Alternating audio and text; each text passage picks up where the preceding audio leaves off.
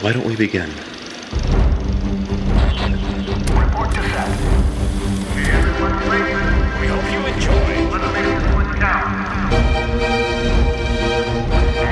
And action. This is Fresh Hop Cinema.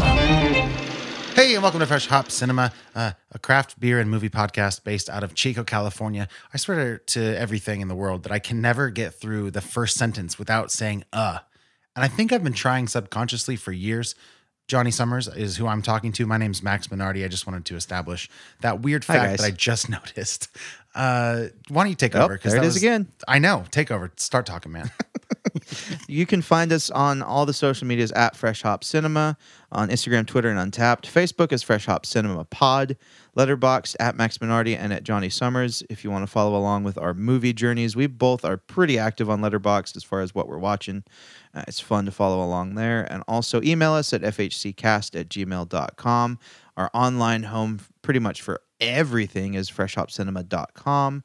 Also, you can support us financially on patreon.com/freshhopcinema. Nice. Quick reminder, would you give a shout out to what's going on this weekend for our paying lovely patrons?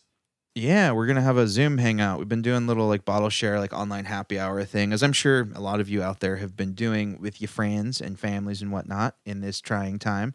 We're going to be doing that with all of our patrons on Saturday. So if you join Patreon before then, you can come do that with us and get that invite to that Zoom, dog. Yeah. Like I said, kind of at the beginning of the show, we're a craft beer and movie podcast. Today, we're covering a beer from Farmers Brewing, a beer from Ninkasi, and we're covering a movie that came out a couple months ago called Blow the Man Down. But if you've never heard the show before, you don't have to worry about spoilers for that movie until the very end of the show in a segment called The Danger Zone. So no matter what, be sure to stick around until we get to there. And then if you want, go watch the movie and come back for when we spoil it. I think that's the last bit of housekeeping I had. Also, if you've ever actually stopped this podcast, watched a movie, and came back and finished it, I want to hear about it because that seems like a ridiculous thing to do if you've made it this far. You've never done that for podcasts you listen to? No, I haven't. I just won't listen until I've watched something or whatever. Oh, that's fair. Yeah, I guess that's... Who pauses in the middle? Oh, I got to this part. I got to go now, guys. I don't know. Go ahead. I know Nick Land's done that a couple times. Yeah. But he's the only one. So if you do that, let me know. I'm curious. I want to hear about it. Actually, in that respect, if you've had either of the beers that we covered today, or if you have seen Blow the Man Down, let us know what you think regardless. All the stuff that Johnny just listed, we love hearing from people. It's really nice, especially these days, to get some sort of digital human interaction. I think that's always really reassuring and nice to hear from people, especially about their opinions about things that we also have opinions on. Yeah, and if you could put together a somewhat legible paragraph, there's a chance we might even read it on the show. Sure. Or if you have a little audio recorder on your phone, you can record your thoughts and email it to us. That works as well.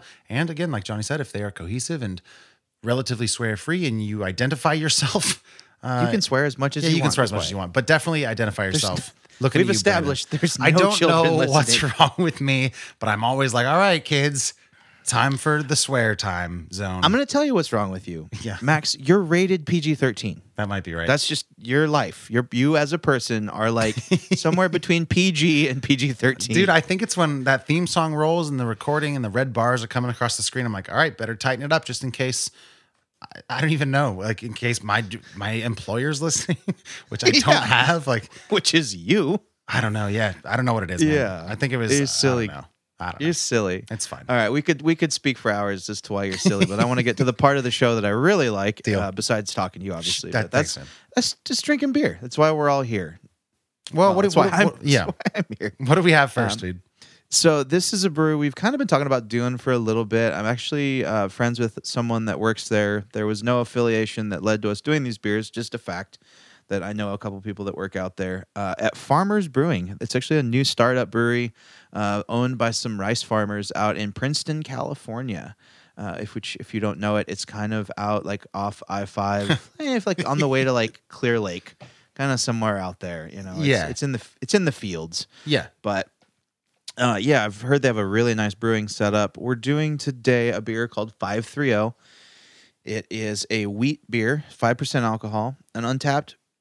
Out of 73 ratings, It ranks 3.62, so not too bad. A little bit from their website about this beer. They say it is a very refreshing, easy drinking beer. Along with U.S. grown barley, the grain bill consists of medium grain sushi rice and soft white winter wheat grown and harvested on the fields of our family farm. 530 is late hopped during the brewing process, producing a slight citrus and floral aroma with flavor. The residual yeast produces a subtle yet complex flavor, and the drinkability of 530 will have you enjoying more than just one. Fair. Max, have you tried this? I just did. Yeah, it's pretty drinkable. I would push back a little bit against maybe the touting of a complex flavor. I don't think this is maybe the most complex tasting wheat beer I've ever had, but it is very easy drinking. I'd call it refreshing for sure. It's nice to know that this is, there's a lot of, well, it's nice to know what the grain bill is because I feel like it's helping me pick out a few things. But it is, You picking up that sushi rice? I get that sushi rice and that soft white winter wheat. That's just a fun sentence to say. Yeah, I'm surprised you didn't go for the wha sounds. There's a nice, it teed you up pretty well, but I respect it either way. Profesh. It's a really drinkable beer. It's very approachable. It's not like, I'm trying to think of other wheat beers. Like commercially, I think the one that comes to mind, the biggest one is probably, I don't know, Blue Moon. And that's an unfiltered wheat beer, so it's not exactly playing in the same ballpark, but And that's like a Belgian wheat too, so It it's is, going huh? to be Yeah. different. You think like Trout Slayer wheat ale, is something that like that? is that Six Rivers? Yeah, no, that's Big Sky, Montana. Oh, it is. I don't think I've ever had it. You've never had Trout Slayer? I know I've seen it though. Maybe- Sounds familiar.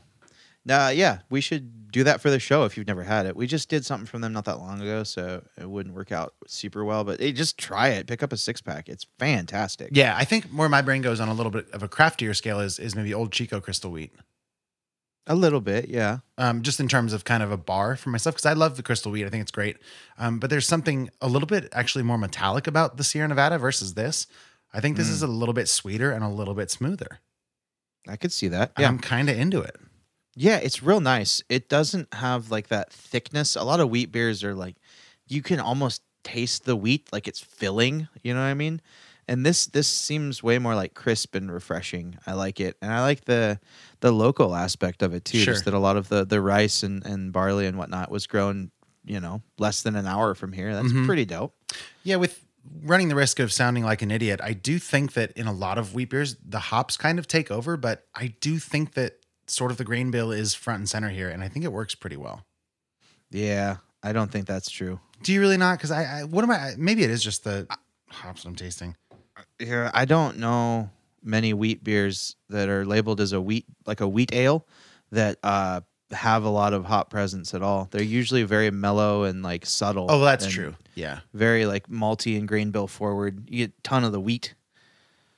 Yeah, I'd like to know more about. It sounds so stupid. I felt really nerdy last week talking about sort of the difference between kettle souring and and open fermentation and whatever. And now I feel like I'm backpedaling, but I want to know more about the difference between if I'm tasting a grain bill or a malt bill. Like I want to know the difference and how I can tell. And I need to do some research on that, I think. Yeah. I mean, grains, malt is a grain, right? I don't know.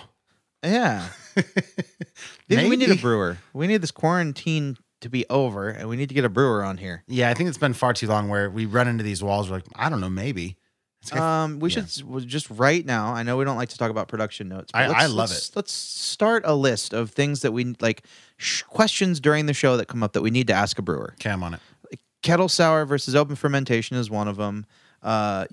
What's the flavor profile of a malt bill versus a grain bill? And like with a beer like this or a wheat beer, what are we tasting? Is it more of a grain bill or more of a malt bill? If you're a brewer that's listening, email us because we want to know. Yeah, that would actually be super, super helpful. Yeah. Okay, but I have that list going now. We have a Google Doc. Yeah, because we have some plans for the future to get some very important folks on this show. So Yeah. I want to come at them with some questiones. Yeah, I you know? just like to not sound like a total idiot. That's my Yeah, that's that's my goal. That's just my goal in life Yep. most of the time. So Sure. yeah, especially when we're recording this, it's ideal to sound somewhat intelligent, or at least pretend. That said, there was a point when we started doing the show for about a year. I would try to go back and listen to see, like, if there's anything I needed to cut out that was so stupid sounding. And I think after that, I'm just like, I don't care. I'm not the world's smartest person, especially when it comes to this kind of stuff. So Yeah, what you, you know, hear is people- what you get. People listen for your PG-rated idiocy. I thought we said PG-13. Am I going further back? It goes back and forth. Yeah, you know. It just depends. You Depends know, on the day. I don't know. Yeah. It depends. It depends on what you're talking about. Sometimes it's a little risky. Sometimes there might be a butt cheek, and then it gets into the PG-13. Yeah. I think Um, I think you can be a PG-13 and still get one fuck if I do declare, and I just use I mine. think you So can. There you go. there it is. Whatever. You're hilarious. All right. Well, tell me what you think of this beer. Do you like it? Do you want more of it? Would you recommend it? What do you rate it? What do you think? Yeah, overall, I definitely like it. I was surprised. I'd never had anything from them. I think they are relatively new to this area, so I was a little bit hesitant. I'm always scared about small startup breweries because oftentimes there seems to be a bit of a learning curve. Even something now that seems so established as Secret Trail is. When they started out, there was certainly improvements from day one to like 6 months in. Oh yeah, I'm not afraid to say it. They got way better. They got way better. Yeah. They got way better. I think even with Secret Trail's sort of skew towards more traditional beer styles often, and I don't always like that, I can still now confidently go in and try one and know that even if it's not my favorite style, I think I'll probably enjoy the beer. It'll be well made. Yeah. guys. And that Greenergy that just came out, Yeah. So good. Greenergy's real good. I think a couple weeks ago I went back and got a few 4-packs of that. Yeah, it's like hands down the best beer they've ever made. Like, Ooh. if that's well, not maybe. yeah, It's I'm, pretty I'm good. saying it. I think- it's my favorite. Is it Greenergy or Greengate? Because one of those is a fieldwork beer. Yep. I think You're it's right. Greengate, right? I don't know. It's because Greenergy feels fieldworky to me. Green Gate. Yeah, you're right. Okay, good. Just making sure. We both knew what we were talking about, but it's nice to clarify. Yeah. Greenergy's good too. I like Greenergy a lot. Anything with green, I guess, in the name. That's the secret, brewers. From two people that don't know what they're talking about. You want to make a good beer, put green in the name. That's what I say. Yeah. That's fair. I'm down Yeah. with that. But circling back around to 530, I think it's super, super delicious. It's not actually very hot out today, but this does strike me as a very, very tasty warm weather beer. Yeah, me too. I like it quite a bit. It's something I'll be, grabbing some of the summer. They actually have a like almost like a Bud Light style like light lager, Oh. like a rice lager that's like I think 4.5% give or take. Do you have their website pulled up? Because we could tell them for sure. I don't, but I can get it real quick. Yeah, but it looked really good. But this one seemed a little bit more like a fun test for them as a brewery to see like what they're kind of all about. Good place to start. Okay, sure, yeah. But I would definitely, I'm going to be trying that light beer, and then they had a couple more. So yeah, I'm interested to see what's up with these guys. Yeah, I think the one you're talking about is called Farmer's Light. It's 4.1%. I think it has 99 calories. So one of those types of beers, just like a nice, Yep. easy drinking lager. On the Yeah, website, exactly. they do say brewed for refreshment. This beer is a premium light lager containing yet 99 calories. U.S. grown barley and a special variety of sushi rice grown at the brewery make up the grain bill. Farmer's Light is cold fermented, sure, with a clean flavored lager yeast. Yeah, it just sounds, it's saying all the right words for tasting the way that I expect it to taste. That's funny when lagers brag about that. Because About if you don't it's a vein cold if lager. you don't cold ferment it, it's not a lager. Yeah. But Like, I mean, that's that's- still nice to put in there, I guess. But yeah, sure. It's a fun thing to say, but like it's silly to me. Like, Have you ever seen like an IPA or something or a pale ale? Like we cold lagered our pale ale. no. I haven't either, but could you do that? I'm That's- gonna put that's the that on a difference. list. No, Can you that's the cold- difference between like a pilsner Cold or ferment. a lager and an ale. Okay, I'm just gonna put on our It's- brewery question. it's Can the- you cold ferment a pale ale? No, you can't. I'm telling you for 100% certain. That's the difference between an ale and like a lager or a pilsner. A pale ale? is- Question mark. I'm putting it No, anyway. you can put that off the list. I just answered it. All right, fine. No, 100% you can't. That's You're the- saying the it's physically definition not difference. possible? If you hot ferment it, it's not a pilsner anymore. Oh, I see what you're saying. Yeah, like it has to be to be that. Well, then I guess what I'm asking is, what would happen if you took every other step from an IPA, but then just cold fermented it instead? I don't know. I don't know either. I don't either. Might be that's gross. That's the question you should write down. Oh God. Okay. Okay. What would happen if you made an IPA, but in all caps, then cold fermented it. You never know. You could be redefining the craft beer industry right now on this podcast. Yeah, I put a question mark and an exclamation mark. So Yeah. that's the stuff you have to look bro. forward to, everybody. Tune in for later episodes when we answer dumbass questions like that. I mean, they're not dumb. I guarantee a lot of people Yeah. listening don't know either. Fair enough. You know, we have a medium knowledge of beer, medium to advanced, I'd say. But when it comes to the actual, we're really good at tasting and knowing things like that. It's the manufacturing where I think both of us are way less knowledgeable. Yeah, but even still, I'd put you ahead of me. I just said I think I'm tasting the grain bill specifically. And it's, I think I'm flying by the seat of my pants a lot more often than you are. Yeah. But maybe between the two of us, we maybe medium to advanced. But I'm definitely the one holding us back in that respect. And I'm fine with it. I like learning. It's fine. Yeah, you know, it's like we were talking earlier. It's the yin and the yang. Right. Yeah. Well, I think we should rate 530. What do you think? Yeah.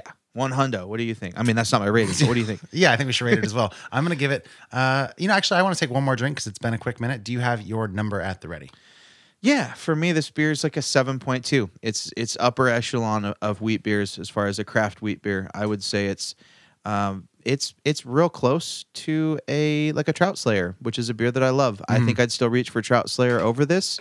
But this comes in cans. I don't know if Trout Slayer does. That's a factor as far as outdoor activities. This is going to be a great hot weather beer. I'd say this is something also that you would maybe take to a barbecue where people are drinking like a Coors Light. They might not like something like this. You know? Yep. This is a versatile beer that I think would be good for a lot of occasions or just to have in the fridge. So solid beer, solid introduction to this brewery. That's Farmers Brewing 530. Max, rate it for me. 7 flat out of 10. Everything you say, I agree with. There's a weird sort of aftertaste that isn't sitting super well with me. I was thinking 8 when I first tried it, but it's almost like a tanginess, just sort of. I was thinking that the back of my mouth that is not sitting with me super, super well. But that's really me sitting here and like just tasting this beer. I think if I was out doing yard work or out on the river or other things that I don't do, this would be great. Trying to think of something that I do that would be applicable here. when you're out walking the dog. Walking the dog, sure. I think it's illegal. I was going to say like if you're driving on a hot day, crack one of these, but that's also clearly not good. So No, yeah, I mean, you can walk the dog if you just plastic cup it. that's true, yeah. But I think it's a solid beer, man. Yeah, 7 for me, 7.2 for you. Again, that's 530 from Farmers Brewing out of Princeton. One final question then, Johnny, or two final questions, I guess. Where did you get it? How much did it cost? And I guess a third bonus question, how was it packaged?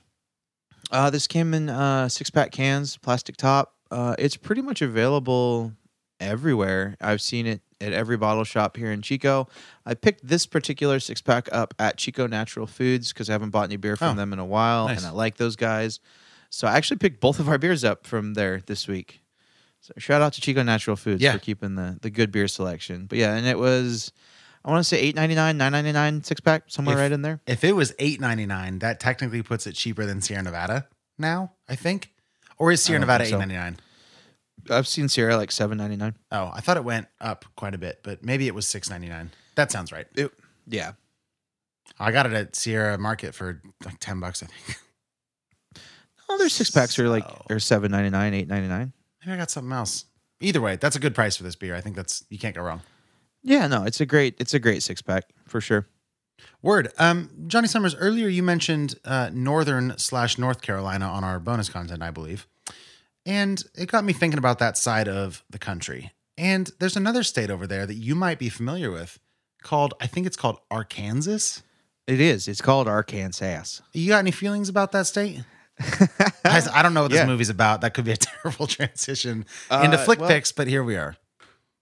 Yeah, I mean that was a segue. Sorry. For sure. It was definitely a segue. I'm not gonna say it was a good one. I'm not gonna say it was a bad one. It just was. Fair. He is talking about the movie Arkansas that I just watched. It was interesting. Okay. I will tell you a little bit more about it. I want to pull up the IMDb, but I can't find the website. Where's IMDb? Stupid. Anyways, yeah, it's got the other Hemsworth. So that's fun. Don't say the other Hemsworth. Why? It's so what's the word I'm looking for? It's so it's disrespectful. It's disrespectful. Yeah. I don't know. but he is, so fine. Yeah. So Arkansas is a movie that just came out, and it's about two guys, Kyle and Swin. They live together, and they live by, I'm going to read from IMDb a little bit. Okay. By orders of an Arkansas-based drug pin. They live by his orders, and his name's Frog. Wait. They've never met him. Okay. And when a deal goes horribly wrong, consequences are deadly. So this whole thing is kind of a fresh-ish take on a kind of drug mafia gangster movie, like Deep South edition. In Arkansas, yeah, like Yeah, in like literally the deep South. Okay. So you got like Liam Hemsworth, Vince Vaughn, Clark Duke plays the co-star of this movie, Swin. And if you're not familiar with Clark Duke, you'd recognize him. Yeah. He's been in a bunch of stuff, namely Hot Tub Time Machine. He was in The Office. Mhm.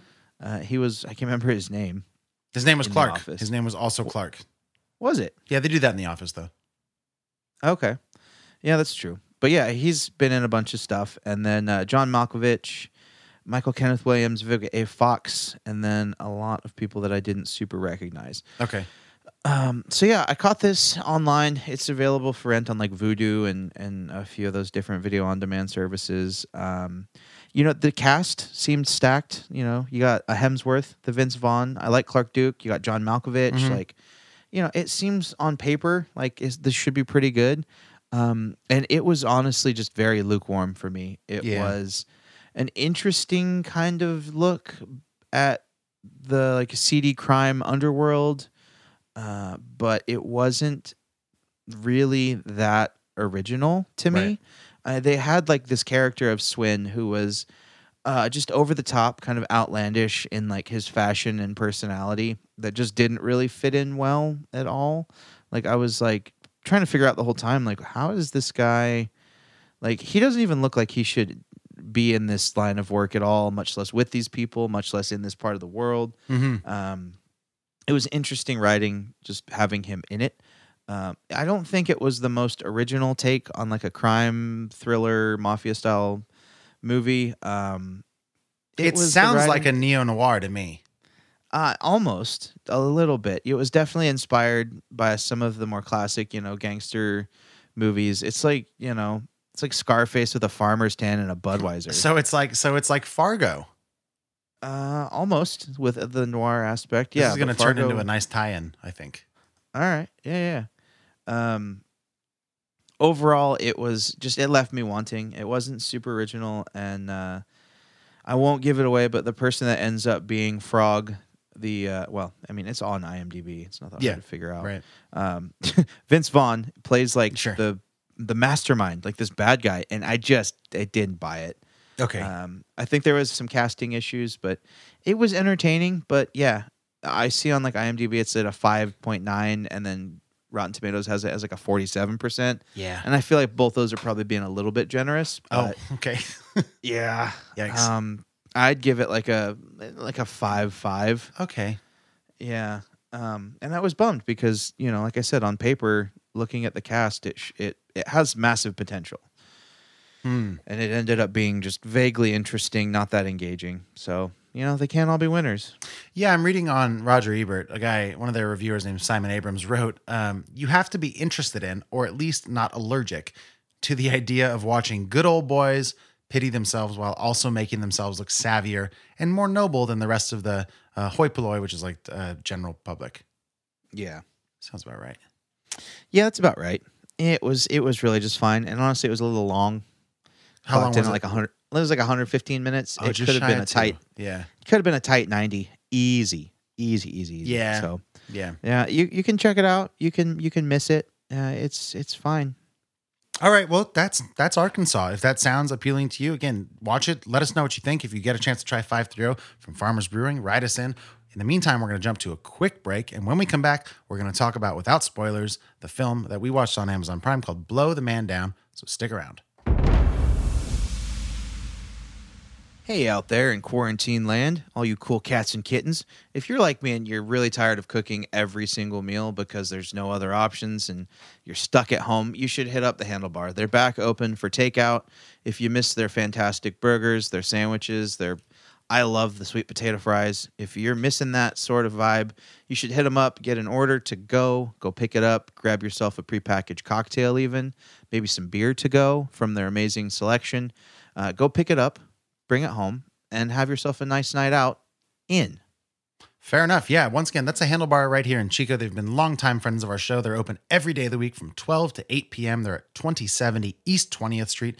So yeah, call them in, place an order, grab it to go, and have a delicious meal from the Handlebar right in the comfort of your own home.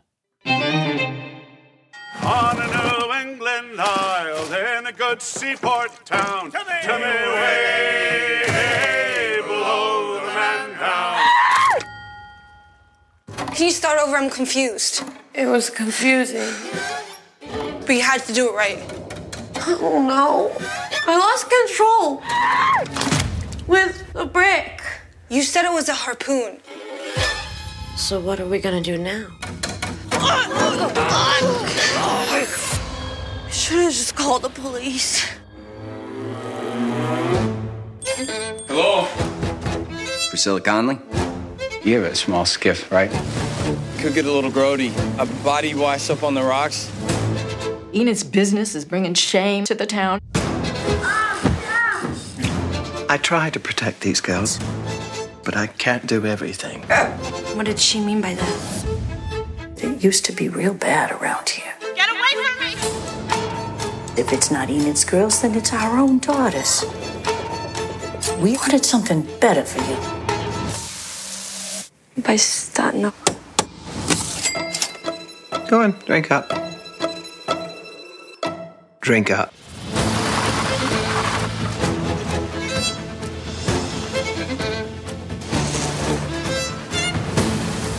A lot of people underestimate women. That's why they can get away with a lot.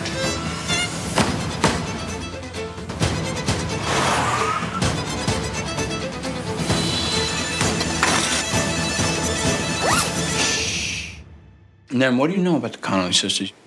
Real nice girls. Sure about that?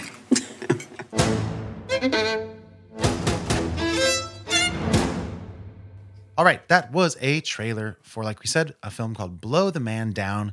It debuted originally at Tribeca Film Festival in April of 2019. It got released to Amazon on March 20th of 2020. It's currently holding a 99% approval rating on Rotten Tomatoes, and it was directed by Bridget Savage Cole and Danielle Crudy. This is their feature debut. Johnny, who is in this movie? So you've got Sophia Lowe playing Priscilla, Morgan Saylor playing Mary Beth, and they play sisters.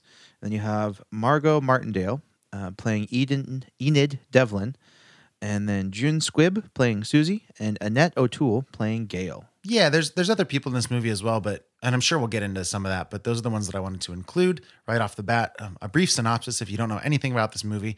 In the fictional town of Easter Cove, Maine, while grieving for the loss of their mother, the Connolly sisters, Priscilla and Mary Beth, again played by Sophie Lowe and Morgan Saylor, respectively, find themselves sucked into a whirlpool of crime, drugs, and murder, which exposes them to the seedy underbelly of an otherwise unassuming fishing port. Similar to Arkansas in I think some of these neo-noir kind of vibes, but different, I'm sure, in maybe quality. We'll get into some of this in a second. But Johnny, I think I suggested this movie this week.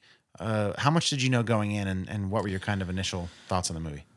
I had just read the synopsis on, oh my God, Amazon. Good Lord. Yeah. I just forgot I forgot what Amazon Prime was for a second there. Sorry. I think I just had a mini stroke, guys. Are you okay? Yeah, I'm fine. I can't feel my face. We're good. Perfect. No, I just read the synopsis real quick, and I was like, it was actually on my list. So I had it on my list already when you suggested it, and I was like, yeah, I want to watch that. I don't know much about it. Let's do it. Great. So yeah, I didn't know that it had any like real acclaim at all, but I'm stoked that it does. I think it's deserving of some high ratings. Yeah. So when did you watch this? Yesterday? Day before? I watched this. What's today? Tuesday? Wednesday? Wednesday? I think yeah. I watched this Monday. Okay. Yeah. I mean, generally favorable. Yeah. I had a nice time watching it. Sat down, enjoyed it. It was a really interesting movie. I thought it was well acted. I didn't have many problems with it per se. A little bit of the writing I can nitpick a little bit, but overall, I thought it was an interesting movie, and I like, a refreshing, movie from pretty much mainly female perspectives. It's always kind of cool to see something like that. Not only just, in the interest of being inclusive and whatnot, but also it's fun to see stories written from a perspective that we're not used to seeing, at least in mass markets or even in small markets, So I liked it for that aspect of it. I liked the chemistry between the two sisters. I think Sophie Lowe and Morgan Saylor had a really interesting relationship in this movie, and I think they acted it very well. I thought it was a real interesting dynamic that they had, very clashing personalities. Overall, I thought it was good. I wouldn't say it was great. I liked it a lot. I'm not going to say I loved it. It was a very fresh take on, it's funny. It's very similar to Arkansas in that it's a fresh take on kind of old stories and old, plot points. But for me, this movie was incredibly well done. And when you compare it to a movie like Arkansas, it looks like an Academy Award winner. Sure. I liked Margot Martindale quite a bit. I recognize her from a million things, and I can't think of any of them. She's just got that face. Sure. She's super recognizable. But overall, I liked it. I thought it was a really entertaining movie, and it had some interesting twists and turns and a few gripes. I mean, I kind of wish it would have kind of focused more on like any of the one aspects. I might get into the danger zone a bit more with that just because it will give away some stuff. But overall, a good movie, good viewing experience. Very, very good movie. What do you think? Yeah, I mean, I had similar feelings. I did try to tie it into Arkansas as well, but it was clear that I think Arkansas, just based on what you said, kind of doubles down on some of these aspects that are a little bit tried and true and maybe a little bit tired at this point. I mean, we've talked in the past about neo-noir on this show, so I won't spend too much time there outside of saying I think this is a fresh take and almost a subversion of a lot of neo-noir tropes. And generally those subversions come by way of at least looking at this movie through a feminist lens, which I think is pretty cool. I tried to tie into Fargo earlier because it is typically neo-noir films take place in like big cities, and there's a lot of what you were describing of like crime bosses and guns and stolen money and dames and cigarettes and narration by a character that kind of helps us with all the weird twists and turns. And some of that's in this movie, but there's a lot of that missing. And what ends up happening is that some of these new ideas fill in those gaps in, I think, a really refreshing kind of way. That said, you get a movie like Fargo or No Country for Old Men or actually a lot of Coen Brothers movies. They're very complex, emotionally, narratively, whatever. And I don't think this movie has that necessarily, but I also don't think it has to. Like, I guess just a little bit more of a crash course on neo-noir. If you're not familiar, it has all that stuff that I just mentioned, but at the center of the story is usually like an anti-hero. Like it's like a rogue detective who's got a troubled past and like a drinking problem and whatever. And he finds himself entangled in a web of ickiness, and with every pull of the thread, like more ickiness gets revealed and whatever, like all the other stuff I said, like crime and guns and cigarettes and dames and all this stuff. Yeah. And you see too, I mean, one thing that reminded me of the noir aspect of in this movie was the conflicting personalities. Like you almost always have one person that's like pure and good intentioned, and then you have another one that's always like a little bit left of center and just like making very questionable decisions and a lot of times lying. So it's I noticed that aspect being a little bit noir and like borrowed as well, but in a good way. Yeah, I mean, like one of the main visual tells of a film noir is the black and white, super contrasty look, which is often a reflection of sort of either inner morality or good versus evil. So I think, yeah, like these two characters, one representing what you could view as like survival by any means necessary, and the other is like trying to do the right thing. And those two characters together could represent like somebody's conscience and trying to whatever. I don't think we need to dig too deep into that, but there might be something there. But of those two main characters, we like one clearly has a bit of a drinking problem and like kind of a rocky home life and is unwillingly drawn into some unfavorable circumstances, which were all kind of tells in the beginning of the movie. I was like, all right, well, maybe this is trying to go for like the neo-noir route. But just in case all that didn't trigger it, there's a scene where she bumps into this guy in a bar and bums a cigarette from him and he's then like, why don't you just go ahead and take 2 while you're at it? And it just felt like if it were in black and white and there wasn't a jukebox playing modern music, like that could have been a scene out of a proper film noir. Right. So I started watching it that way. And the way the movie starts is actually pretty interesting too. Because again, there is no narrator per se, but you do have sort of use of almost like a pseudo Greek chorus, which if you're not familiar, it's something like in Disney's Hercules, there's the gospel choir on the vases that kind of guide you through. Or what's another one? Like the Oompa Loompas in Willy Wonka that are kind of like narrating along to give you sort of like almost a moral guideline or sometimes a narrative guideline, whatever. It's always very helpful. So the movie starts off with these guys, but except you don't know that's what they're doing because they're singing this song, an old sea shanty called Blow the Man Down. And it kind of sets the tone for the rest of the movie and sort of lets you know like you should cue into these dudes when they start singing. Right. Which I think functions as kind of a narrative overdub, like a noir film noir. Mm-hmm. The other really big thing, the big subversion that I noticed was there's always 1 or 2 femme fatales in a neo-noir, that one's just a double-crossing dame that she's the hot one that kind of tricks the guy and gets him into trouble. This movie's not interested in that, I don't think, at all. The big thing in this movie is giving these women agency, in some cases to manipulate the men for their own reasons instead of to serve like the man's trajectory, which I think is kind of cool. Yeah, and it's made pretty clear that this town and this little economy that they're dealing with, both illegal and illegal, it's all ran by women. Yeah, but you have like almost these fake, like just for show figures of authority with these 2 cops. Like you mentioned Enid, who runs sort of a bed and breakfast that is also a brothel. That serves sailors that come through, and or presumably in the past there were more sailors, and now it's more, I don't know, dudes that still are on boats, but probably are just shipping stuff around. Same thing, doesn't matter. Mm-hmm. She's kind of got this older, more experienced cop in her pocket. Like he lets her get away with all sorts of stuff. It's clear, but then there's this bright-eyed, innocent new cop who's like, "Why do you let her do that?" And he's like challenging his superior, but then sure enough. He gets sweet talked by Priscilla, and it's just like this big circle. And it's like, okay, men in this story have no pull at all. Right. I just thought it was an interesting contrast to how little credit the ideas of women are usually given in actual film noir. I thought it was pretty neat. That said, like on the theme of the brothel, there's this debate that's brought up, I think, in the movie about like exploitation of the girls that work in the brothel versus sort of empowerment. On one side of that coin, you have Enid being like, I'm doing what I have to do to, keep the town alive and like give these girls work. And on the other side, it's like, yeah, but they're also maybe not in the best situation with these less than savorable dudes that come through and have their way with them. Yeah. But ultimately, to answer some of your questions, I think I feel similarly about this movie as I do to Brick, which is a Rian Johnson movie from 2008.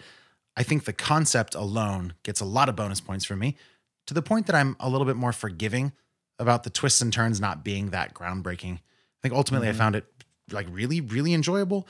I laughed out loud a few times. I love the aesthetic, just like the grainy, weird, wet, kind of gloomy thing. More than anything. Yeah, go ahead. I was just going to that point, the color palette, and in some scenes, the vibe, I could not stop comparing it to Ozarks. I haven't seen Ozarks.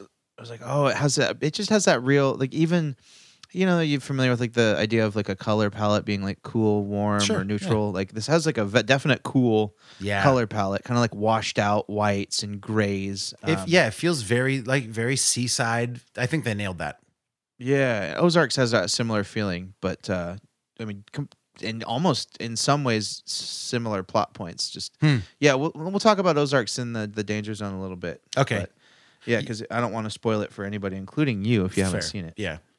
But yeah, the color scheme and the aesthetic of this film was really nice.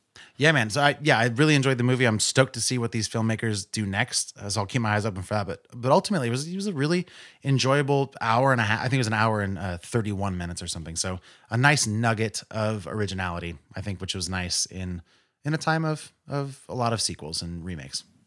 Yeah, definitely. I think that's a fair assessment. Yeah. Is there anything else you want to talk about before we maybe crack open another beer? Or do you just want to rate it? I think I'm ready to rate it. Yeah. Okay. Out of 10, what are you thinking? Out of 10, I'm thinking it's going to be an 8.2. How did you get higher than me? That Did doesn't I? seem to check out. Yeah, you did. Well, I think you're just coming in kind of weak, sir. Maybe, yeah, I landed on a solid 8, which I think for all intents and purposes is basically the same rating out of 10. Like there's we both clearly like this movie. Yeah. I would definitely watch it again if given the opportunity. I think some of the minor stuff that did slip by me on the first viewing would become maybe too clear on the second time, but I think it would still be enjoyable. And I might even go back just to hear those sea songs again. Yeah, those are pretty Those are cool. great. I was thinking the whole time, I'm like, I bet Max is going to end up covering Blow the Man Down. No, I can't, man. Yes. Although I did look into that song, and because I was like, what could that mean? And near as I can figure, or more appropriately, near as historians can figure, is a phrase to describe what happens when a big gust of wind, or I think it's gust of wind, catches a boat on the side and literally tips it down by pulling the sails and pulling the boat over, and it can actually capsize. And I think that's what blowing the man down is a reference to. Yo, blow the man down. Yeah, pretty interesting, I thought. It's good times. Pretty fun song. I was like, shit, is Max making me watch a musical? I know. Like, Again? the first few minutes, I was like, oh no. Damn it. I agreed to this. Yeah, I got to say that I told you this when you dropped off beers. The first time I laughed out loud, because again, I didn't really know much going into this movie. I didn't know if it was going to be super intense or funny or weird or whatever. And there's that scene that opens up when they're singing that song, and we go down this line of fishermen, and it's kind of interspliced with, fish coming out of the water in crates. And there's some actually really gross, like, I don't know. I don't like fish. They freak me out. So I was like cringing the entire opening sequence, but that's my own thing. But there's one like young kid in this group of weathered old seamen, and he takes a big drag off his little vape cartridge, and it was just so out of place that I busted up laughing, and I was like, I didn't know what to expect from this movie going forward, which I really appreciated. I like that it kind of set me off. There's like put my guard back up in a sense. Yeah, and it's cool too because, I mean, just like a Fargo, this movie really struck an interesting balance between like humor and seriousness. Totally. There was lots of funny, light moments, punctuated by murder. So, yeah, I like that aspect of this quite a bit. Yeah, man. Pretty good ratings. Pretty good stuff. Yeah, I think also performances just in general were very good. There's nothing that jumped out to me as like, you were horrible. How did you get into this movie? Nothing or like, nearly wow, that bad. None of like, that character wasn't even necessary. Like, Yeah, totally.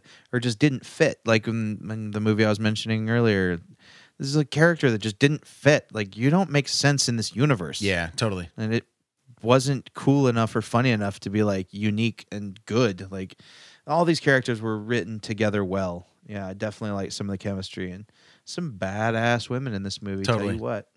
Yeah, we'll get into the three older ladies that run the show, maybe in the Danger Zone too. Yeah, for sure. All right, well, let's blow the man down. If you have Amazon Prime, it's available for you to watch now. If you don't have it, you can still rent it on Amazon. We'd love to know what you think. But in the meantime, we're going to move on to a mammoth of a beer that Johnny picked out. This is one of those beers that if we were recording together in person, I'd be like, this is perfect. There's just enough. Instead, it's a 19.2, is it not? Yeah, bud. A 19.2 ounce can of a 10% IPA. And Johnny, I think I'll let you take it from there.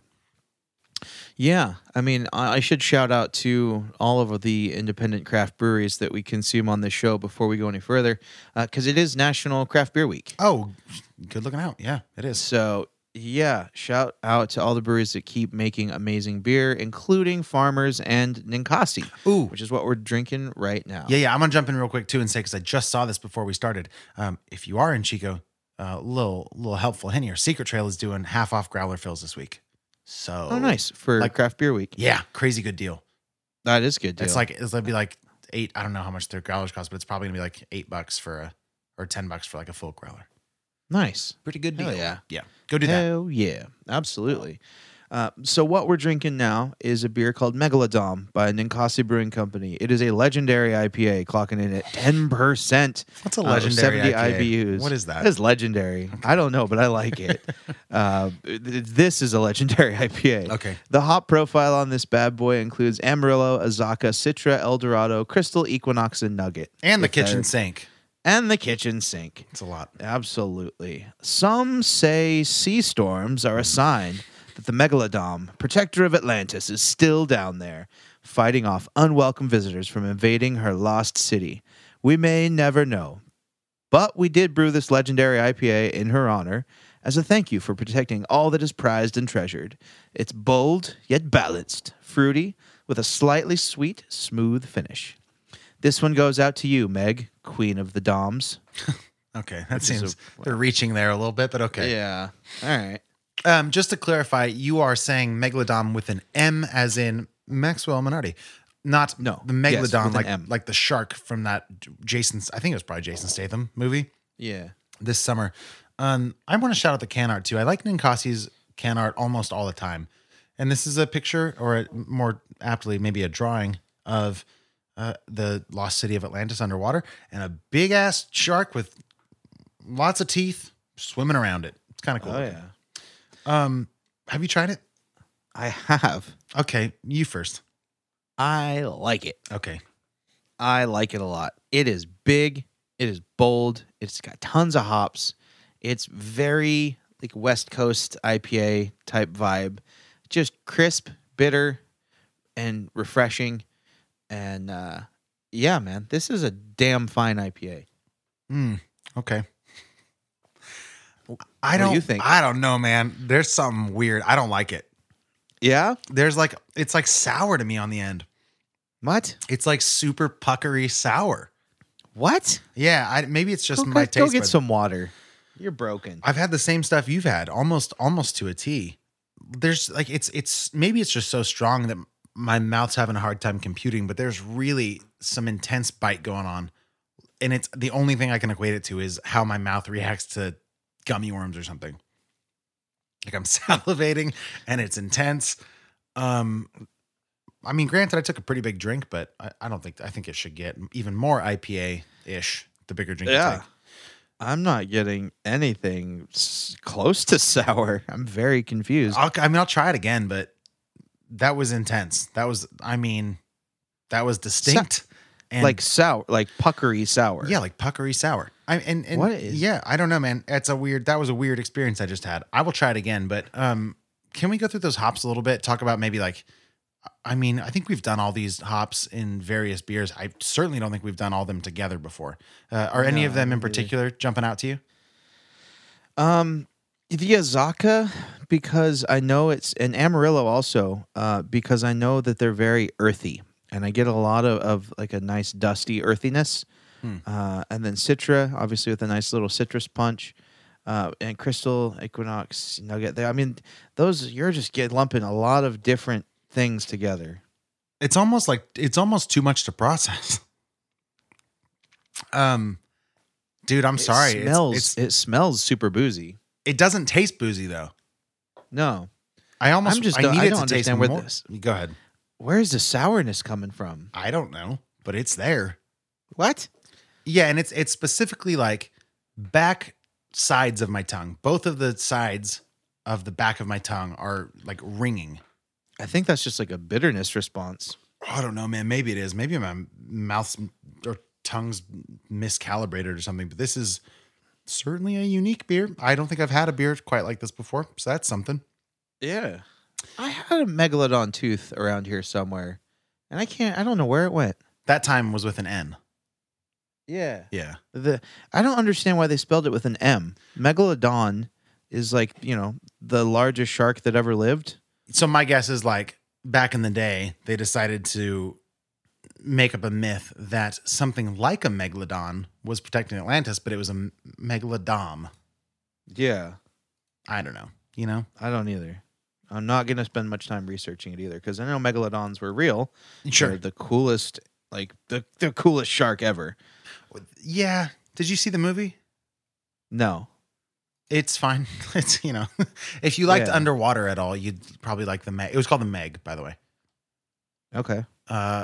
So I'm Googling Megalodon, and the only thing coming up is Ninkasi. Yeah. I wonder if you can't, there's no way they made a typo that bad and just rolled with it, right? Or Megalodon was like trademarked. Oh, maybe. Yeah. Yeah, dude. You can't trademark a creature though. I wouldn't think. We got to find out about this. This is potentially the biggest typo in the history of craft beer. I might be inflating that a bit, but still. Well, no, because they even acknowledge it also, like Queen of the Doms. Yeah. Do you think maybe they're just making up? Is there Is there a famous dominatrix named Meg? I guess I'll put that. I'll put that in my search history. We'll see what happens. Yeah, and like, I'm not finding anything about a megalodom. That doesn't exist. Yeah. No. Okay. Megan the Stallion unleashes her inner dominatrix. I'm not clicking that one. Megan the Stallion's a great rapper, man. Oh, that's a rapper? Yeah. Oh, okay, hang on. Let's do some digging. It's the Stallion, Megan the Stallion. Yeah. Stallion. She's a business. But okay, is that her thing? Is like dominatrix? Like, does she wear all the getup on stage or something? I don't know. Maybe she wanted to at one point.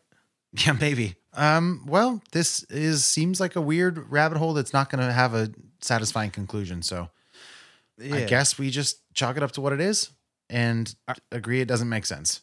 Are you familiar with the song Savage? No. Because you should be. It's awesome. Well, I don't know if this helps you at all, but again, Blow the Man Down was directed by somebody named Bridget Savage Cole. Co-directed. Oh. Maybe that's, maybe that means something. Probably not. I don't know. I probably shouldn't just listen to that song right now, though, huh? No, probably not. Pleasure. Oh, you said should? I should. Yeah. You definitely should not. Okay, fine. I'll do it later. Yeah, we'll check it out later. I'm a savage. All right. Well, the Megalodom. An Atrix. It's not for me. I don't think this beer. I like it. Okay. I like it. I think your mouth is broken. Have you tried like scraping your tongue or I don't know, drinking some water? Oh yeah, cleanse. I keep my tongue scraper right here next to my computer. I know you do. It's like your fetish. Speaking of DOMs, I don't know, man. I don't know. What don't you like about it? I don't like you how have it lots tastes. of words. I don't like how it tastes. You know, that's it, or whatever. Really? Yeah, I don't know if that's a big factor for you guys listening. If the way the beer tastes matters to you, but if that's a big factor for me, I like how you just got so passive aggressive. Look, yeah, I don't know. I don't know if you shitheads out there like how things taste. You need to pick a lane, my friend. Half the time you're telling me be more direct, and you're like, I love it. Be opinionated. I'm trying. Okay, so it's like just legit. No, I'm being serious though. Like legitimately, just like front to back, you just don't like how it tastes.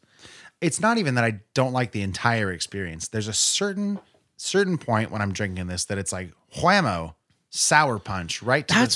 This could have said Sour Patch Kid, and it'd be like first it's hoppy, or first it's first it's that's sour, then it's hoppy. Is what I could have said. I don't know if you got a bad can or what, because I get a ton of bitterness. Like it's very hoppy bitter. And I don't know if that's just making your mouth water or if like somehow you got a bad can. This is strange because I get more bitterness. It tastes like a bitter hoppy IPA. I don't know, That's dude. Strange. Yeah. Like, cause hey, let's be real. After that talk about us not knowing about brewing, I know bitter beers, and this is not registering as a bitter beer. This is registering to my brain as a tangy, failed, like open fermentation, like what was that beer? What was the beer that Stone made? The IPA with the lactobacillus or something? No, it was Brett. It was a Brett IPA. Like that kind of tanginess is coming through in this. It's not quite as funky, but just as tangy. And it's so weird. And you don't have like, I think you might have legitimately got a bad can. I don't know how it's possible. I don't either, because like 50-50 chance you got that one and I got this one. I bought 2 tall cans and you just got the one I grabbed. They were probably from the same fermentation tank and like put on the same pallet and then shipped off. Yeah, what does the can say on the bottom of yours? Mine says Best by 6/1/20. See, my year's gone, but also 6/1. So they probably used to say 20. Yeah. So yeah, same batch for sure. That's wild, man. That doesn't even make sense. Well, like, so you're talking about game for this beer. Like, what does that mean to you? Where like, do you love this, or is it like pretty good? I'd say it's solid. I mean, it's big. To me, it's like I smell the booze, and like I can just tell. Like, if I drank this whole can, I'd be a little trashed. Are you gonna drink the whole can? Yeah. I mean, I am Obviously. too. Let's be real. Like, This is we're trying to be professional and thorough here. I'm going to drink it also. Like that, and again, so it's above like a 4 for me. It's not undrinkable. But there's like this weird anomaly of a sour flavor coming through when I drink it, and it's so strange to me that it's almost off-putting. And you're drinking it out of a glass, right? I am. That's so weird. I'm gonna buy you another can of this and see if you feel the don't. same. Okay, great. Sounds good. No, that'd be so bad. Yeah. So that's the other thing kind of throwing me off is like it does smell super boozy. I almost don't get any sweetness or hops on the nose. It's just all like hot alcohol. And then I drink it and almost none of it comes through. So that's kind of a weird thing that I'm experiencing too. Yeah. It does have a real wonky, weird flavor. I'm not going to say it's sour. Okay. But it's like there is an amalgam of hops that is happening that is just like I agree. It's like maybe a little too much. I think it's good. I think it was the warmer, like it's warming up slightly in my glass, and I'm not enjoying it nearly as much. Gotcha. But I think it is good. I don't know if they needed that many hops. Yeah, like what would possess you to use 6, 7 different types of hops? Like calm it down, guys. That's so many. Yeah, exactly. I think and they all do kind of different things, and I think it's possible that this beer tries to do too much. I know. Like the ones that jump out to me in particular are the Citra and the Equinox. Like, I don't know, man. It's such a weird pairing to me. Yeah. And like throw in some Amarillo and Azacca, which again I don't love, but I don't even know that I'm tasting Azacca. Who knows what I'm tasting? Sour. Why? Yeah. Why would they? I don't know. That's a weird move. Yeah. So many hops. All right. This is a weird beer. How much? I think we can all agree on that. Yeah. This is a weird beer. It's a weird beer. It's big. I think I like it more than I dislike it. I don't think it's going to get like out of the 6s for me. Yeah, man. I would say that I like most of my drinking experience, but there's a part of that tasting that I hate.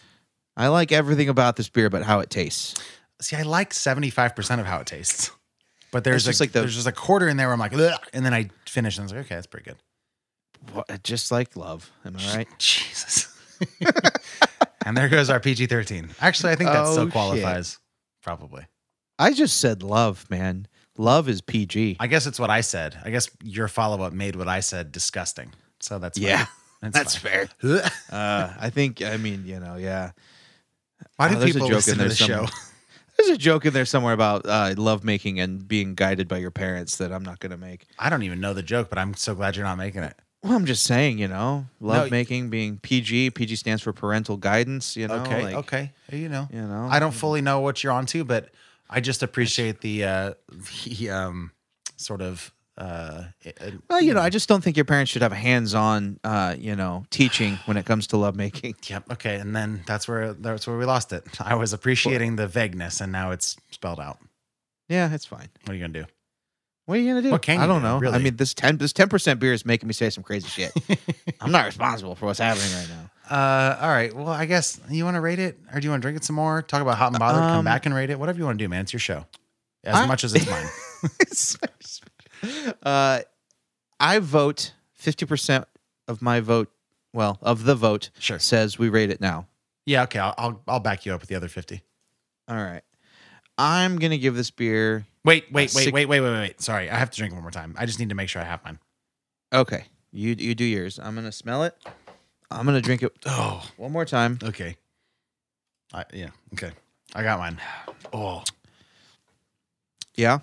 I haven't rated a beer this. I haven't split hairs this much in a beer in a while. It's become less pleasant the warmer it gets. Are you still in the 6s? No, it's a 5.9. 5.9. I'm a 4.9. Yeah, it sounds right. Yeah, it's. I feel like it doesn't need to be this high in ABV or have this many hops. Like they could have made a better quality beer. Yeah, I actually think I'm a 4. I'm not a 4.9. I'm a 4. Wow, it's not dropped a whole point. Yeah, it's not that close to average. It's below average, pretty obviously to me. Yeah. What is the price on this baby? I think it was like $5. 5 whole doll hairs. Yeah, it's actually. I mean, it's a pretty good price for as much alcohol as you're getting. I don't want alcohol. I mean, but I don't want to. This is a slippery slope because, like, again, It's like get a Four Loko if you want, just alcohol. So I saw a guy sound asleep by the dumpster at Chico Natural Foods today with a can of blueberry Four Loko by his head. If you're trying to go to sleep, drink 2 Four Lokos and spend $5. So okay, that's Megalodon. It's a 5.9 for you. It's a 4.000000 for me, and I think that's moving on. What do you think? Yeah, that's fine. Yeah, that's yeah. All right, man. Well, then let's jump into Hot and Bothered.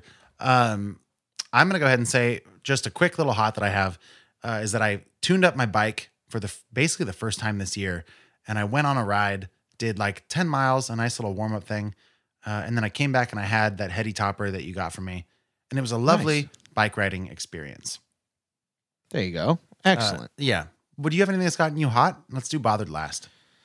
I don't have anything that's gotten me bothered. Oh, well then knock out your hots. Let's do it. I'm all hot, baby. I'm all hot. One's a show, one's an event. The show that we have been watching, we started a long time ago and kind of got burned out on, was Mad Men. And we decided to pick that up and just kind of commit to like another season and see how it goes. And it sucked me and Shalina in so quick with the writing and the character development. We're, I believe, in season 3 or 4.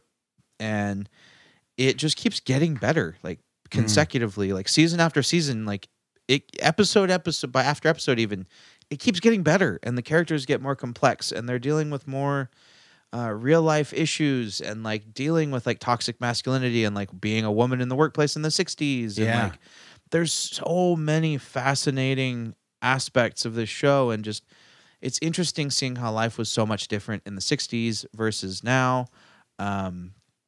I know it's probably a little late to the game, or if you've never taken the time to watch it and you're on quarantine right now and you need some content, I think, first of all, it's going to make you want whiskey and a cigarette. Fair. So just shake hands with that.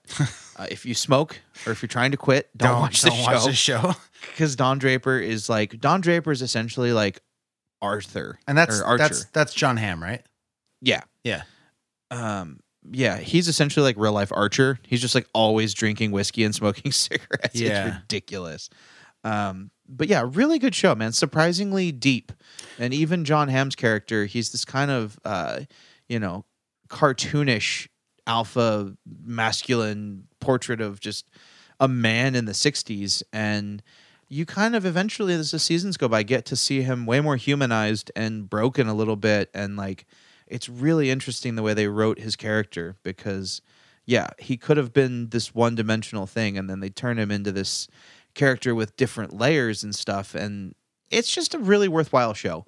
I think I overlooked it the first time, so I'm gonna recommend revisiting it. So it's clear to me that I'm wrong at this point, but in my brain up until about now, I thought that Mad Men was basically like a 60s office drama akin to like Entourage.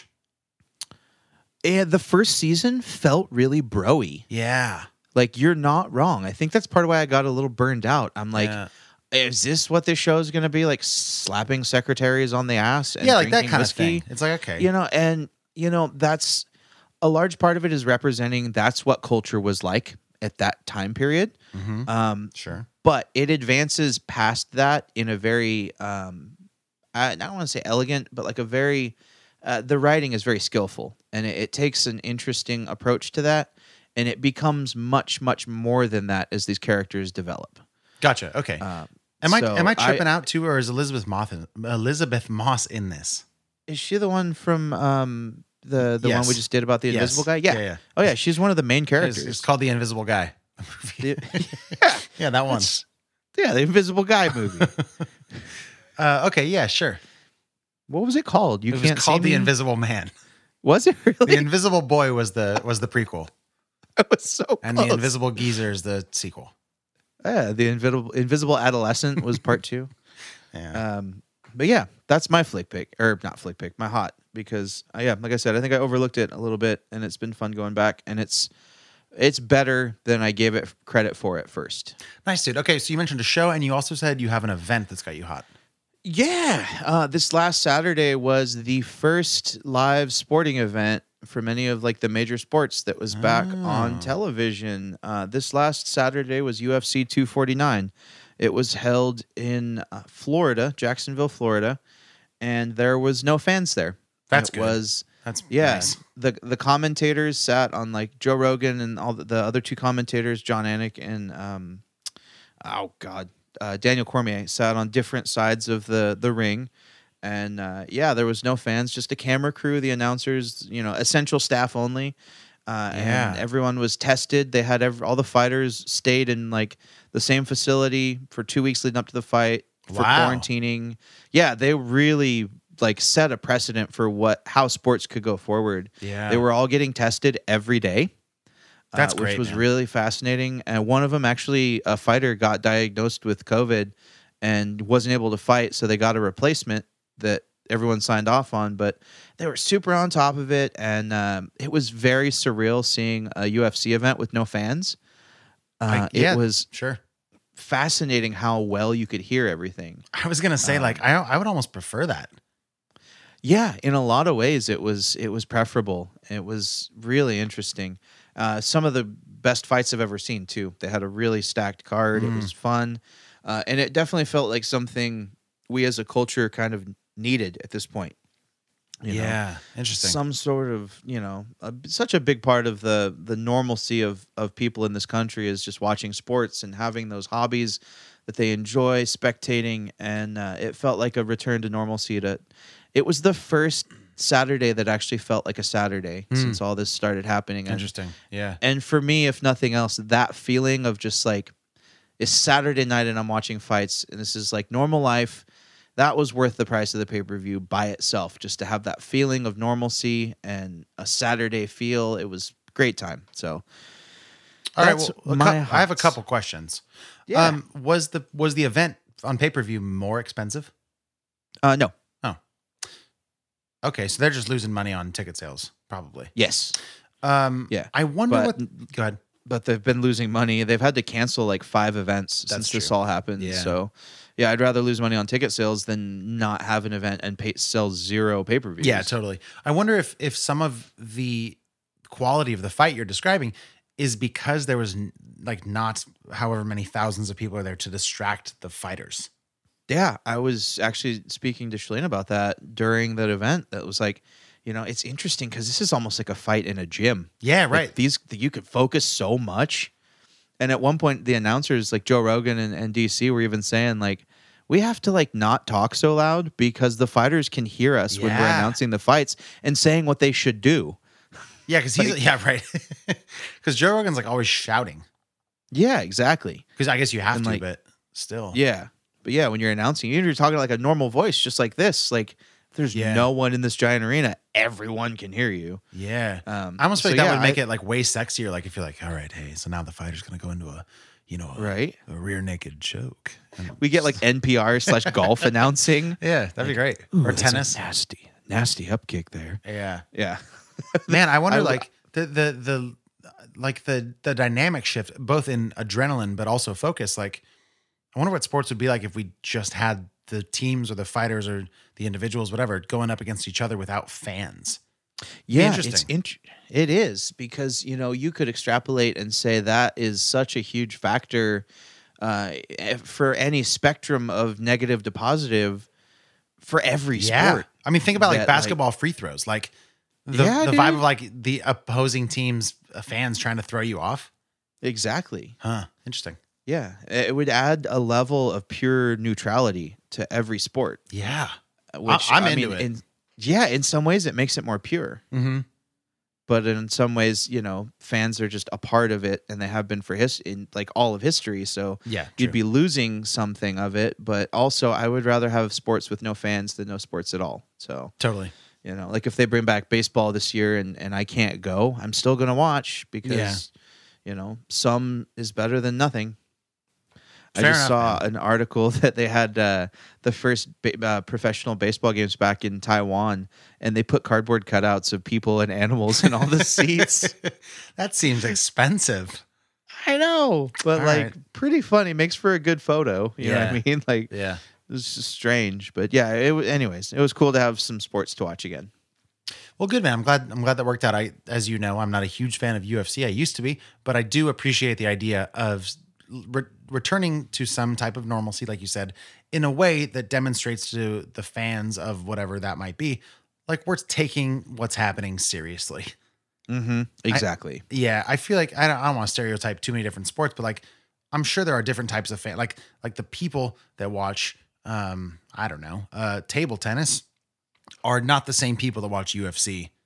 Right. And I like the idea that a large corporation, especially one as big as UFC, is like, hey, this pandemic is real and we're taking the threat of it seriously, and subconsciously maybe you should too. Exactly. It's a cool thing. But also, being able to find a sense of normalcy and, perseverance and continuing on. And, the show must go on, but it has to go on under this set of new circumstances, and the conscientiousness of the UFC to continue on in that cautious sense. I agree. It's very good. It's good to see. Well, speaking of quarantines, if you don't mind, there's a film that came out in 1981 by John Carpenter called Escape from New York. In this film, New York, the island of Manhattan, has been turned into basically a giant prison with no rules. The only rules are if you're put in there, you stay in there forever. And it stars Kurt Russell and others. But Snake Plissken. Snake Plissken. And the Letterboxd synopsis says this. In 1997, this is 1981, so that was way far in the future. The island of Manhattan, everything I just said, in the country's worst criminals are left to form their own anarchic society. Antarctic. However, when the president, it's very cold. Very cold. When the president of the United States crash lands on the island, the authorities turned to a former soldier and current convict to rescue the president, not himself. And if you are into 80s movies or potentially movies in general, you know about Escape from New York.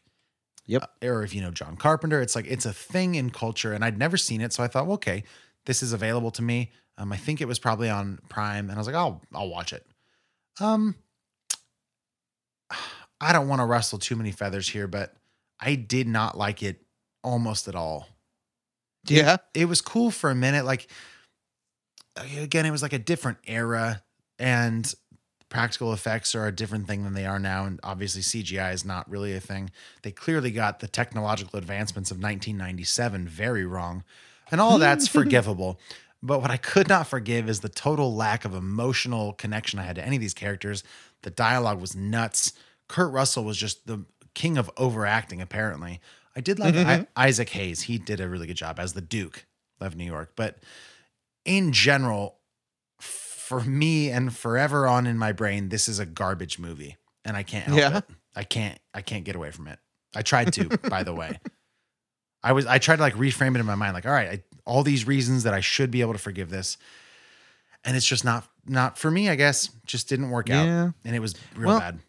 If that's not one of those movies that you grew up with and you don't have a healthy dose of nostalgia when watching it, then to just come at that movie with fresh eyes, I can't say that it's probably the best movie. You know what I mean? It's not going to be, but it's almost like Indiana Jones and Temple of Doom. It's kind of a weird movie to watch right now and enjoy. Love that movie though. Yeah, if it doesn't have that connotation in your mind of being an absolute classic, then it's going to be kind of hard to absorb that as new information because totally. A lot of movies from that era are so over the top. Shout out Sylvester Stallone. Or Jean-Claude Van Damme. Do you remember the movie Over the Top that I just referenced? Oh, is that what you were saying?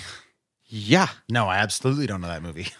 Over the Top was a movie about competitive arm wrestling with Sylvester Stallone. That's that awesome. was his move, bro. You go. That's a good Sylvester, man. That's really. I've never heard you do that. Over the Top, guy. It's really good. Yeah, it's great. You should pull up a trailer for Over the Top and watch it. I'm pulling it up. Oh my god.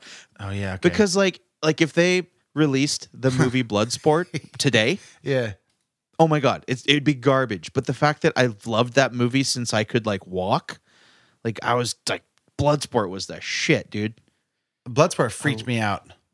Yeah. Yeah, I don't know. I saw it when I was pretty young, and somebody killed the other guy, and I was like, "This is scary." Yeah, at one point where the guy gets his back snapped over the guy's knee. Yeah. Ugh. I'm looking at different movie trailers for Over the Top, and who's the bad guy here? Who is this guy? Just a big guy, like an inflated Stone Cold Steve Austin looking dude. Yep. Over the Top came out the year I was born, dude. Did it? Yep, 1987. It's it kind of looks like a generic, like almost like a low budget Rocky meets the Karate Kid. Yeah, in some ways. Didn't this come out after Rocky? Yeah. When did the first Rambo come out? Like, this is post Rambo. I don't know, dude. He was doing Rambo for 2. So I think Over the Top was that. Rambo was, I think, a little bit later. Can we just talk about Sylvester Stallone's name in this movie? What is his name in Over the Top is Lincoln Hawk. Awesome. That's so like Lincoln Hawk, Snake Plissken. Like, what are these names? Dude, also, real. First Blood, Rambo First Blood was 1982. So this was after that. Yeah. So, like, he has a successful, very successful franchise. He probably made 2 or 3 Rambo movies by this time. That's so nuts. Like, he's Rocky. He's Rambo. I think Cobra came out before this. Yeah. Remember Cobra? Nope. But I know it exists. I just never saw it. Dude, Cobra, the bad guy in Cobra scared the shit out of me. Really? Oh, yeah. So, yeah, Rambo came out. So, first of all, Rocky came out a long time ago. The first Rocky came out in 1976. Did it? So, like a good 10 years before this. Yeah. So, we had Rocky. We had Rocky 2. We had Rocky 3. Rambo First Blood Part 1. Wait. Part 2. All 3 of those Rockies came out before Rambo? Let me see. He's been Rocky in so many 2, movies. Rocky 2, Rocky 3, and then Rambo First Blood. Wow, they knocked those out quick. And then Rambo Part 2, and then Rocky 4, then Cobra, and then this movie about arm wrestling. Do you think, like, I don't know, do you think somebody was just like, hey, Sylvester, like, you know how like boxing's big, right? But you know how arm wrestling's even bigger? And he was like, I'm not going to try. No. Yeah. No, I don't know that. Well, they're like, trust me, this is really going to put you on people's radar. Hey, whatever you say, I'll arm wrestle. Over the top, eh, right? God, where is that? Yeah. Dude, he's been in a lot of movies. He has. And if you haven't, I'm telling you, dude, if you haven't seen Cobra, that movie's terrifying. Yeah. He's awesome in it, but the bad guy was so scary when I was a kid. Yeah. Oh, it's so good. I want to look at, like, I'm looking under Over the Top. I'm seeing how it did in the box office. I mean, in the year it came out, it made $11.5 million. I don't think that's adjusted for inflation. I think that's actual 80s money. So that's not the worst. Pretty good. That said, it has 27% on Rotten Tomatoes. Do you know he was in Death Race 2000 in 1975? Yeah, I saw that. Oh, that's crazy. Yeah. I gotta go. That was before Rocky. That's wild. Yeah. His first movie ever was The Party at Kitty and Studs. That sounds dirty. And he played Oh my God, it is. Wait, it's a 1970 American softcore porn romance film. Directed by Morton Lewis and starring Sylvester Stallone. Stallone worked 2 days and was paid $200. This is Wikipedia. I'm going to read the IMDb. Wow. I'm going to read this, okay? You ready? Yeah, Kitty sure. and Stud are lovers. Great. They enjoy a robust sex life, which includes fellatio, light S&M, and specifically studded belt whipping of Kitty. 3 women come over for a party, and Stud services them one after the other. Just to be clear, there's nobody named Meg in this that comes in fully leathered up. No, not that I can see. So Meg the Dom. So is this like a fact that like Sylvester Stallone was kind of in a porn? A softcore porn, though it is rated X. So, you know, Wow. the 80s though, who knows, or 1970? Yeah, who knows what softcore meant then? I feel like if you, like a 70s softcore rating is like 90s hard X, NC-17, like will Yeah, not maybe. show this. Yeah. Like Serbian level graphicness. I'm gonna need to try and find like a copy of that somewhere. You let me know how it goes. I'm on a quest for the Party at Kitty and Studs. Good Lord. That's amazing. Well, I guess knowing that, when somebody was like, you just have to know Sylvester said yes to this. So you betcha he's going to say yes to an arm wrestling movie. Right. Best deal ever. Absolutely. Yeah, 100% he's in. This is a weird So, tangent. yeah. Again, you should watch Over the Top. Okay. I will watch that. You watch Kitty and Studs, and we'll call it even. There you go. Anyways, Yeah. Escape from New York is the point. That was my bother. Did not like that movie, and won't watch it again. So Fair enough. Fair enough. Do you want to enter what we call the old danger zone for some spoilers? Let's enter. All right, we're going in. Danger zone. Danger zone. Danger zone. Danger zone. Danger zone. Danger zone. And we're in the danger zone. Oh my God. So let's talk Blow the Man Down spoilers, if you'd like. Yeah, let's do it. Did you want to start her off? Well, I actually think that in general, this movie is. I mean, I mentioned that some of the twists and turns and sort of surprises don't really catch maybe the most astute viewer off guard, but I don't think it really matters. So there's not anything I really think we need to spoil too much in terms of understanding / appreciating this movie. But I'm happy to talk anything that you do want to talk about in terms of divulging the plot. I definitely agree with you. I had mentioned to you, I think off air, a couple of things that I wanted to just touch on. The fact that like it felt almost a little confused, and I wanted it to be a little bit more of one of the few things it was trying to be. But in the same breath, like I think it was pretty well balanced. Like, but I would like, I don't know. It seemed like, I get it. It could have gone deep and been like a crime drama, and then it would have gone like full Fargo. Sure. But I think it really struck me overall as like what would happen if regular ass people like had to deal with this situation. And I think if they didn't want to go any further than that with like the crime drama aspect of it and what they did, because I mean, in hindsight, there was a lot of a crime drama aspect to it. Yeah. You know, looking at the other characters, it's just, you know, maybe I want like the main character to, you know, become a drug kingpin or something. Sure. Like there's a whole like a Hollywood ideal of what you think a movie like this should be. And then you look at that through that lens and it could be disappointing instead of just looking at it for what it was and liking it for that. Yeah. I mean, I think that's sort of the thing that you're talking about is the thing that I appreciated, which is that it offset my expectations and gave me something different, which again, like I'm super here for it. That sounds great. So I push back against that quite a bit just because it was, you know, after that dude took a little pull from his vape cartridge, I was like, all right, let's see what happens. I have no idea. And mostly that stayed true. Yeah, totally. And, you know, I ended up really liking it. And when you kind of you have to let those preconceived notions go, or like your desires for what you want a movie to be, instead just judge it on what it is. Yeah. And I did. There is one thing I will say. I wanted to know more and see more of why those three little old ladies are so badass. Yeah, I mean, I think they hint at it throughout the thing. They do. So before the mama Connolly dies of whatever illness she was dealing with, like, sounds like it was the five of them. It was the three old ladies plus the mom plus Enid. And they kind of, you know, they started this brothel, and then one by one were slowly like, all right, this isn't maybe as necessary or as kosher as we thought it was. So let's kind of back off on, you know, prostituting out strange young girls to sailors and carry on with our lives. And Enid's like, no way. This is my thing. I like being the madam of a brothel / crime boss stand-in in a neo-noir. And I get it. Like I would for sure watch a prequel to this, like with those five women and their exploits early on. That'd be a great movie. Yeah, absolutely. But I see what you're saying.